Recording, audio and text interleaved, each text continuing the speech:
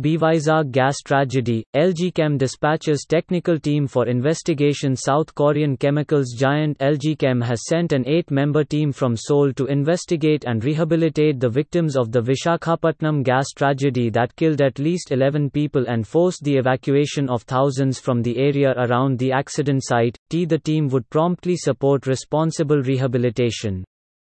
The technical team is comprising experts from production, environment, and safety areas, and it will investigate the cause of the incident, it said. For infrastructure and sustainable development projects in BRICS countries and other emerging economies and developing nations, complementing the existing efforts of multilateral and regional financial institutions for global growth and development.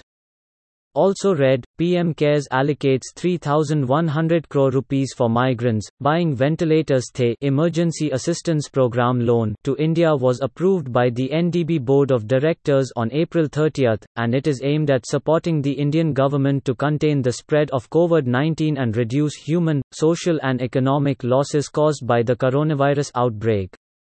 The NDB is fully committed to supporting its member countries in the time of calamity. The loan to India was approved in quick response to the urgent request for fighting COVID-19, Jian Zhu, Vice President and Chief Operations Officer of the bank said.